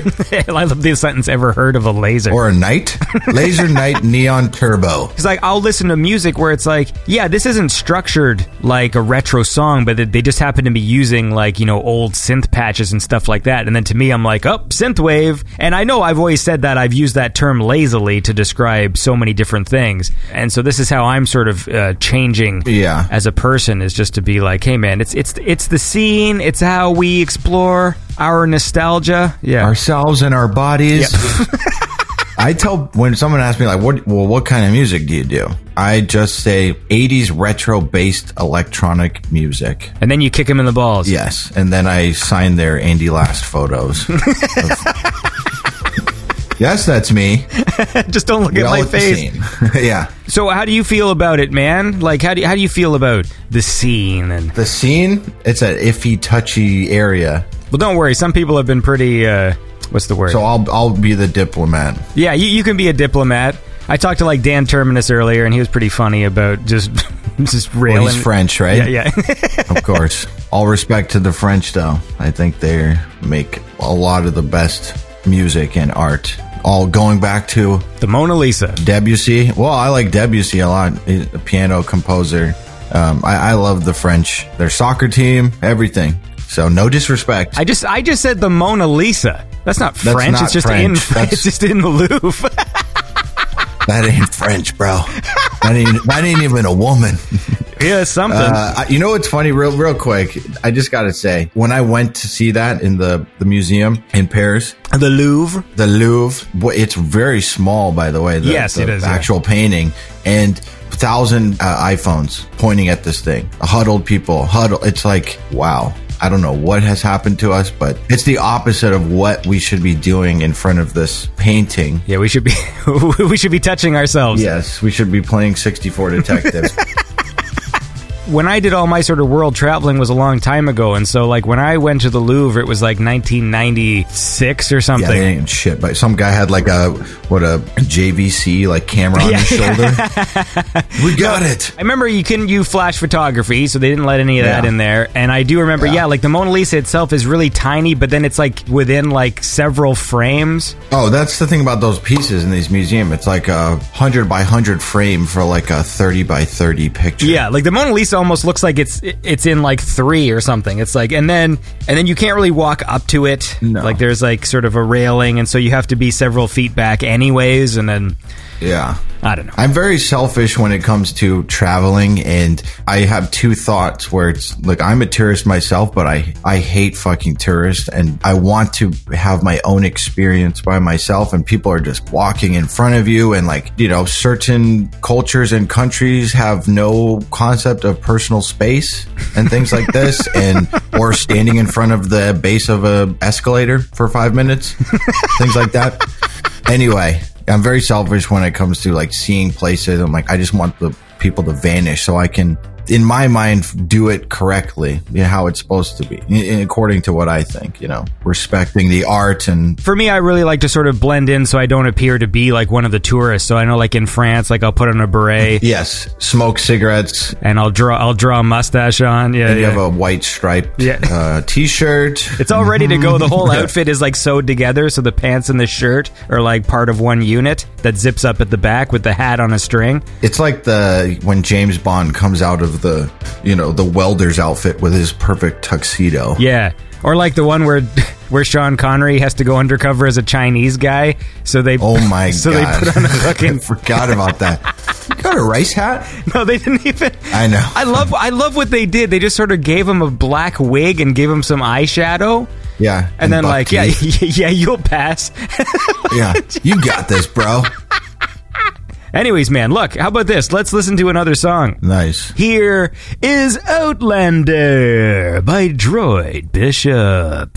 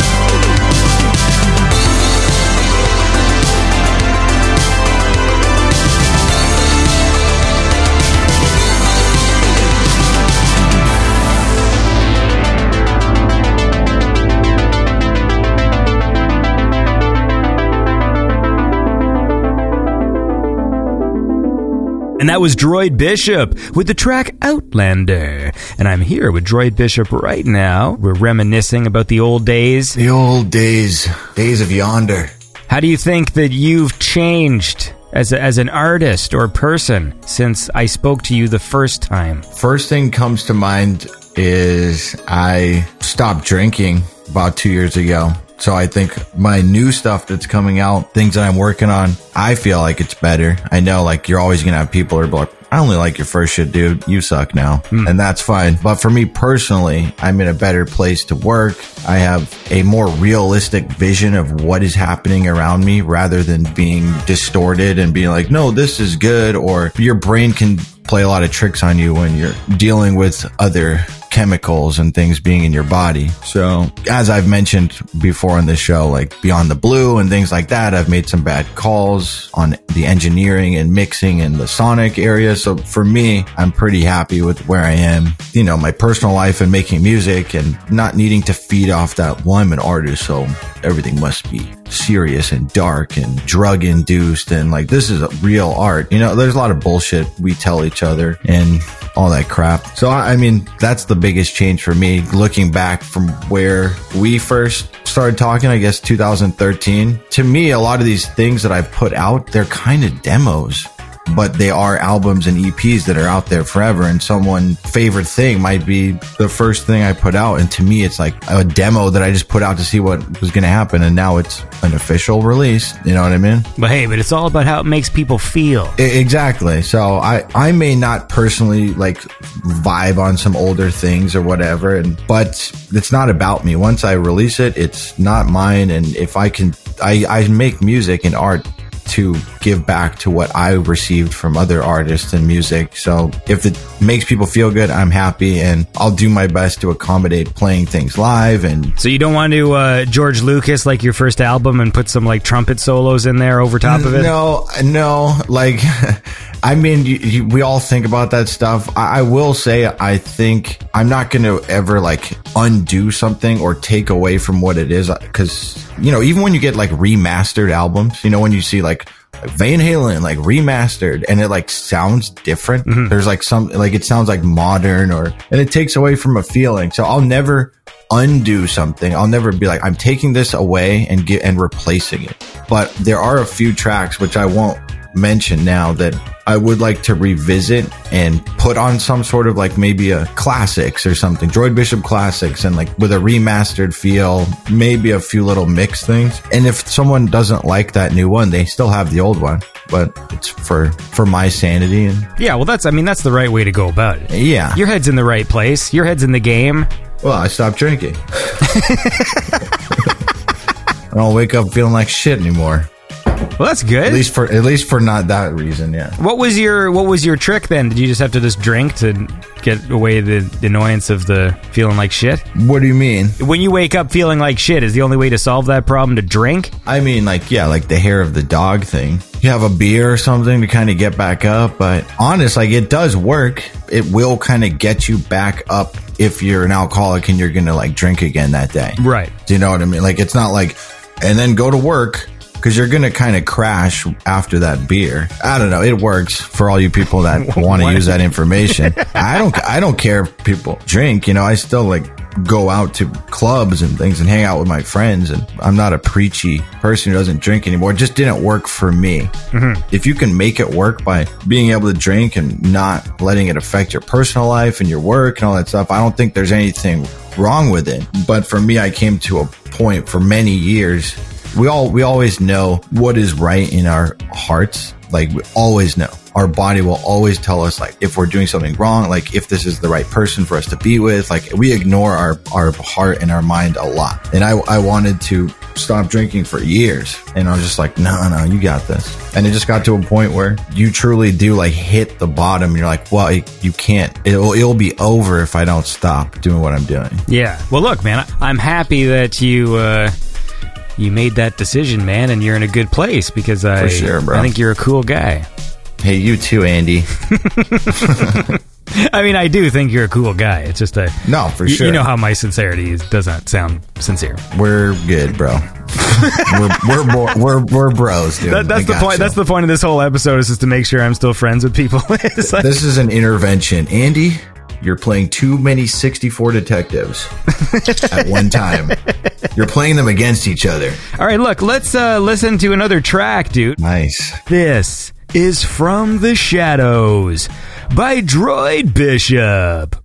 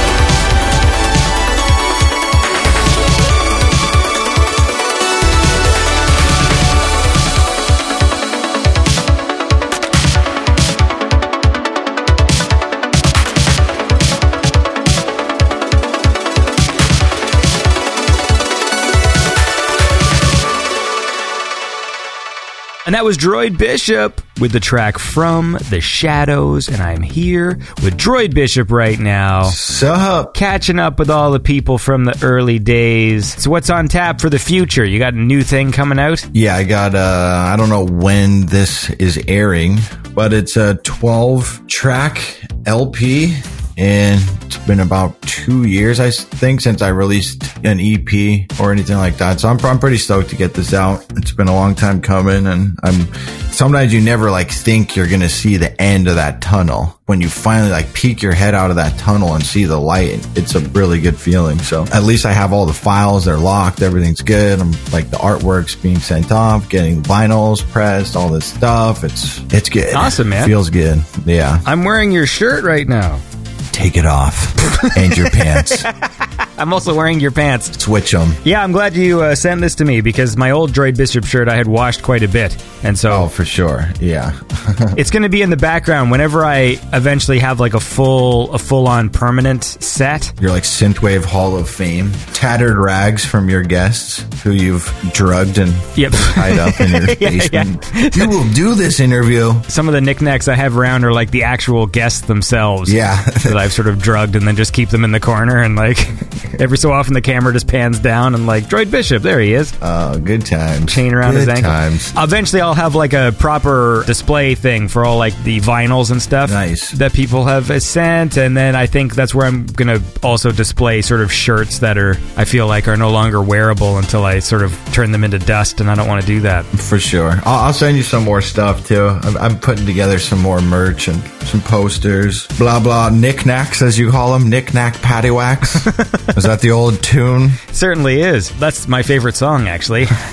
Well, it's genre bending. I'm waiting for the synthwave cover. The synthwave cover of Knick-knack paddywhack. Is that the song? Are those the correct lyrics? Yeah, knick-knack paddywhack, give a dog Throw a bone. Throw your dog a bone, This right? old man came rolling home. This old man, he played one. This old man sounds like a fucking pervert. Yeah, dude, especially when you get to number 9 and find out that he played knick-knack on your spine, because that's actually the lyric. Yeah, it sounds a little human centipede-ish to me.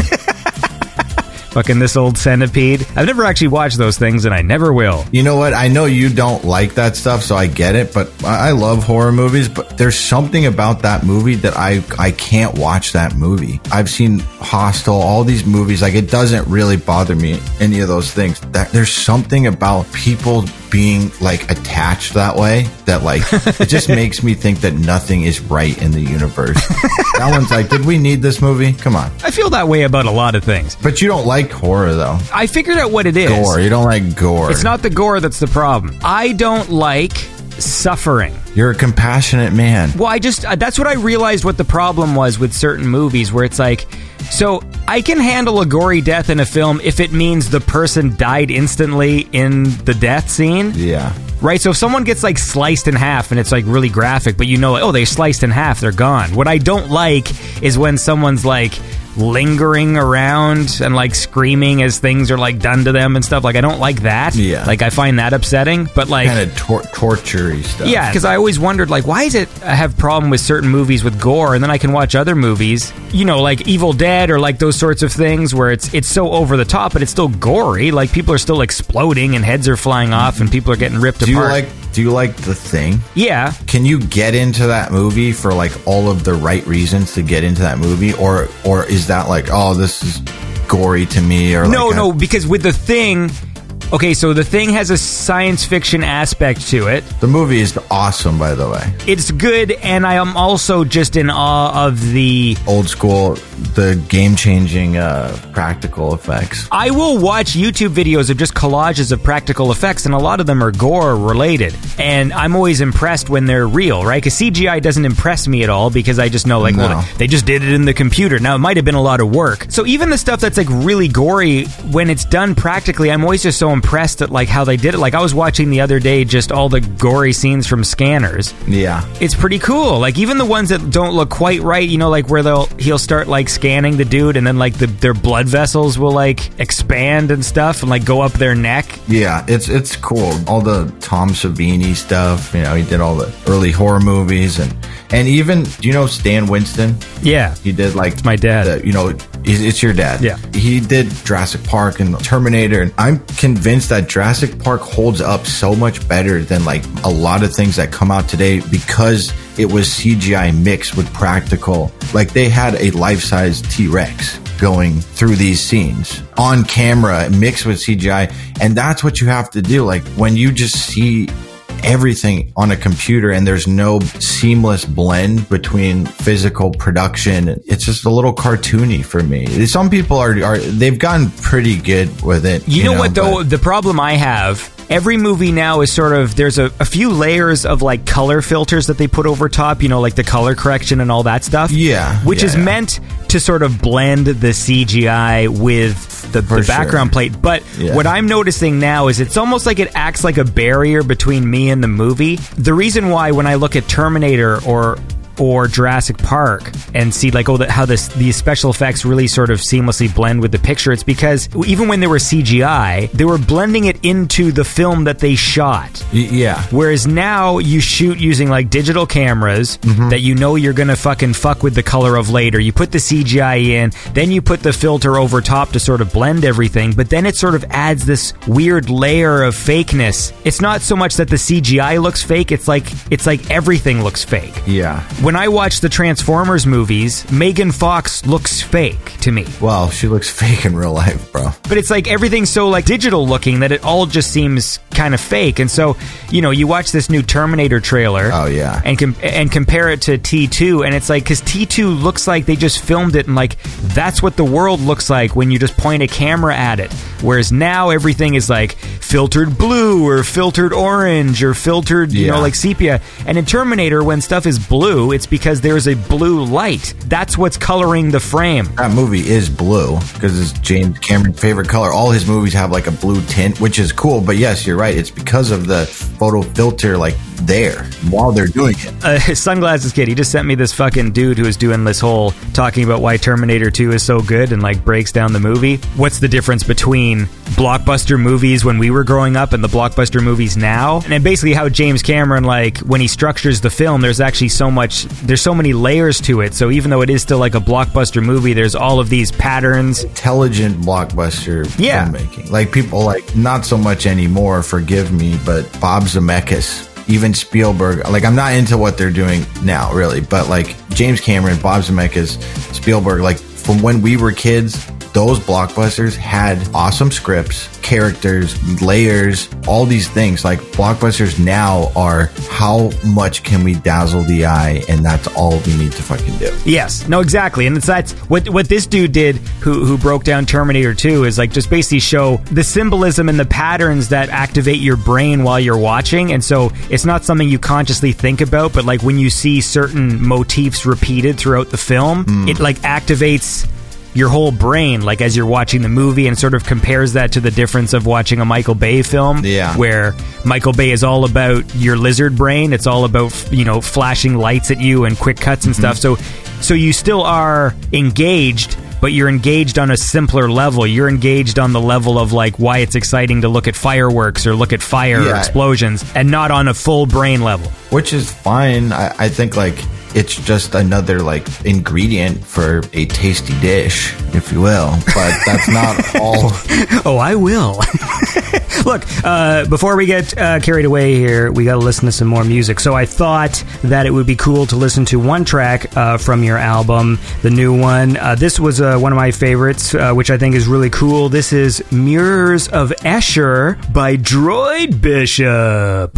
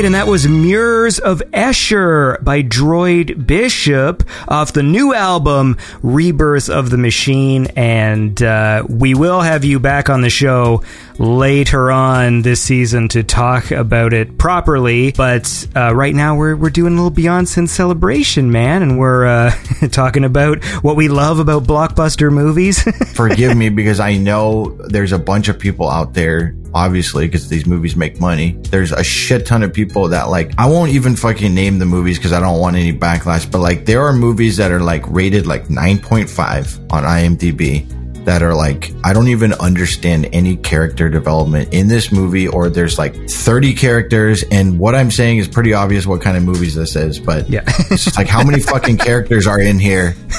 It's the fucking Avengers movies, all right? Like, seriously, there's too many characters, like there's too much going on. I just don't care. It's not that I don't like blockbusters, because something like Deadpool to me is entertaining and good, and I can't get when like something is rated like 9.5 on IMDb, and like, or like when certain movies are rated 9.2 and they're called The Last Jedi. That's 9.2? Mm-hmm. No, it's not. It is. It's 92%. That movie, that movie might be one of the worst Star Wars movies, and I am rolling it up there with Jar Jar.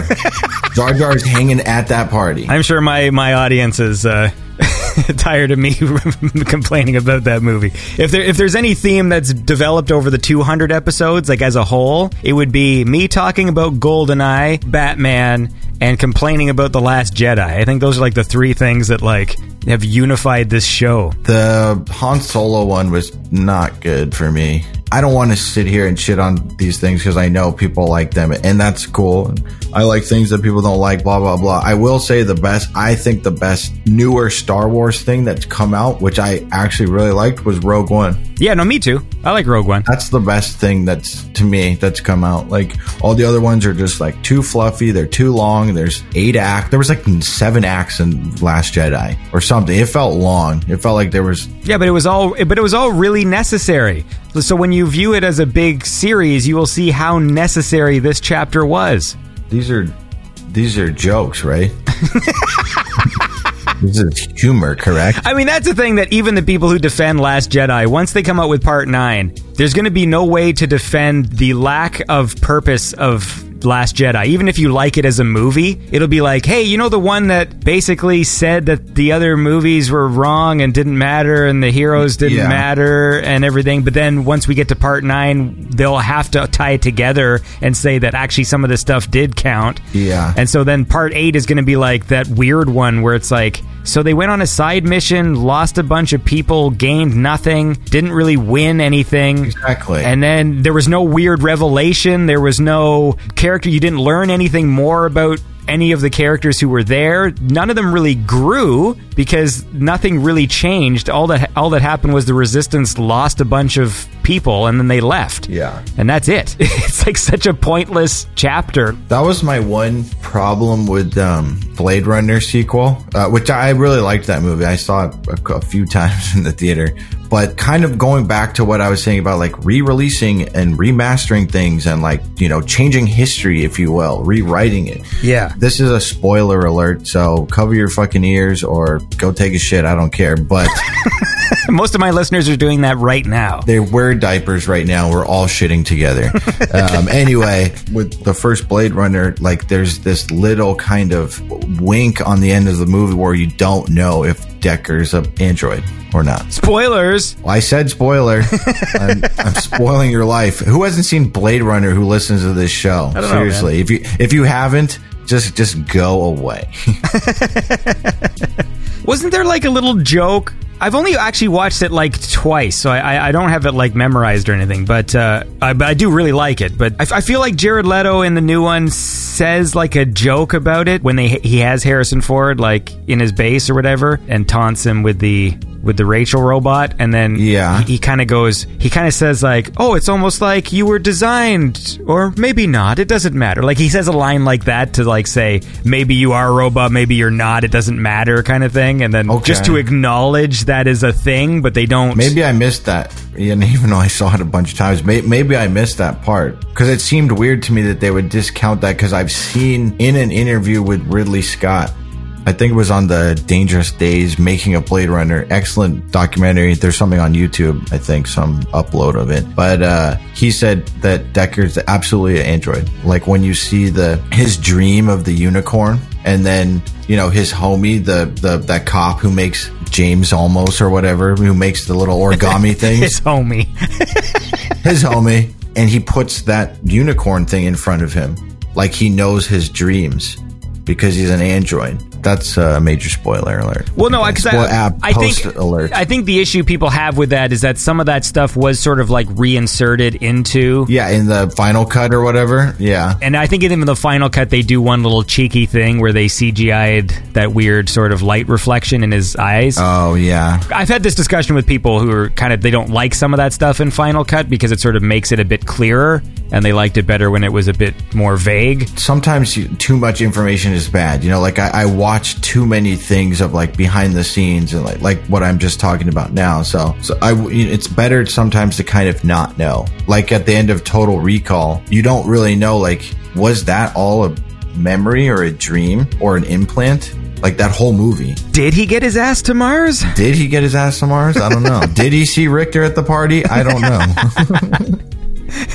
Did the bad guy get home in time for cornflakes? We'll never know. We'll never know. Total Recall 2. Back in the habit. Yeah. All right, man. Well, look. Did you like how I sidetracked and diplomatically moved away from the synthwave scene questions, and now we're done? So, love it.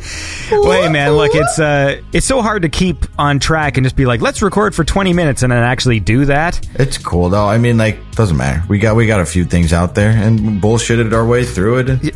People know what they're getting into. Yeah, and here we ain't talking about gear. We ain't talking about VSTs over here.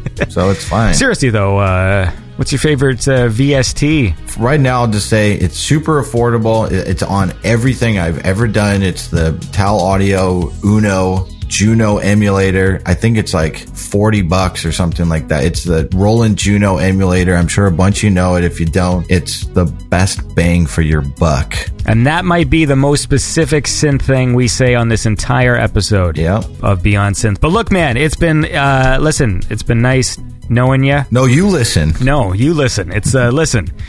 I feel like listen. I might be having an aneurysm. Yeah, say it more. Listen. The point is that I'm happy you're out there making tunes and doing live performances now as Droid Bishop. I think that's cool. I've always been a big fan of your music. Thanks, bro. Keep on doing it, and I'm happy to have had you be a part of this whole thing. The blessing is all mine, my friend, and hopefully I'll be up playing in Canada sometime soon.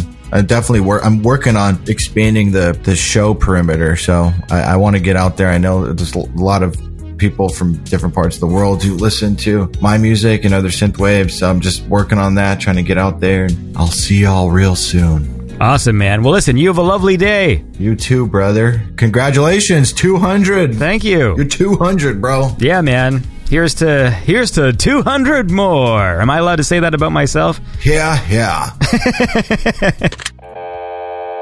All right, and that was my conversation with Droid Bishop. It's always awesome to talk to him, and his new album is awesome. When he sent it to me, I literally just listened to it on a loop. I really like his new album a lot, and that is my Andy Last endorsement. And that was brought to you by my awesome Patreon supporters. Well, there's IP68 with the 808, and then in the 777 Club, we got Skywolf and Life of Brenton. And if you want to help support this show, like all the lovely people I mentioned today, you can go to patreon.com/BeyondSynth, or you can go to BeyondSynth.com. You can check out the Beyond Synth artist database that has over 850 artists in there now. You can also click on the donate button right on the website. There's a PayPal link and a link to the Patreon. So there's many different ways to send me money.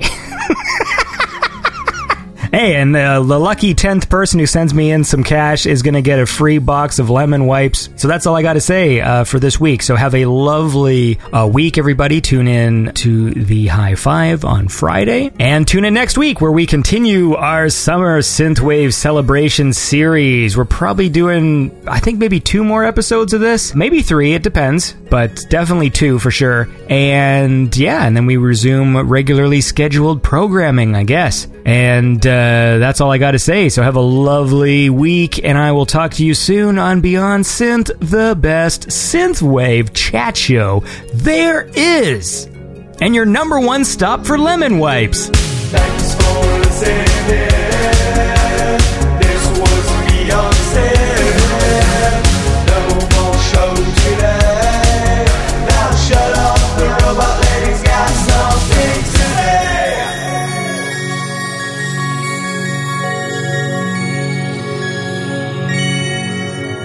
If you enjoy the show, please consider supporting it by going to patreon.com/BeyondSynth or visit BeyondSynth.com and click on Support the Show. Beyond Synth is made possible by the awesome Patreon supporters. Don't forget to follow Beyond Synth on Facebook, Twitter, Instagram, YouTube, SoundCloud, iTunes, Spotify, and Stitcher. Live broadcasts can be heard weekly on Twitch at twitch.tv/beyond_synth. Have a lovely week.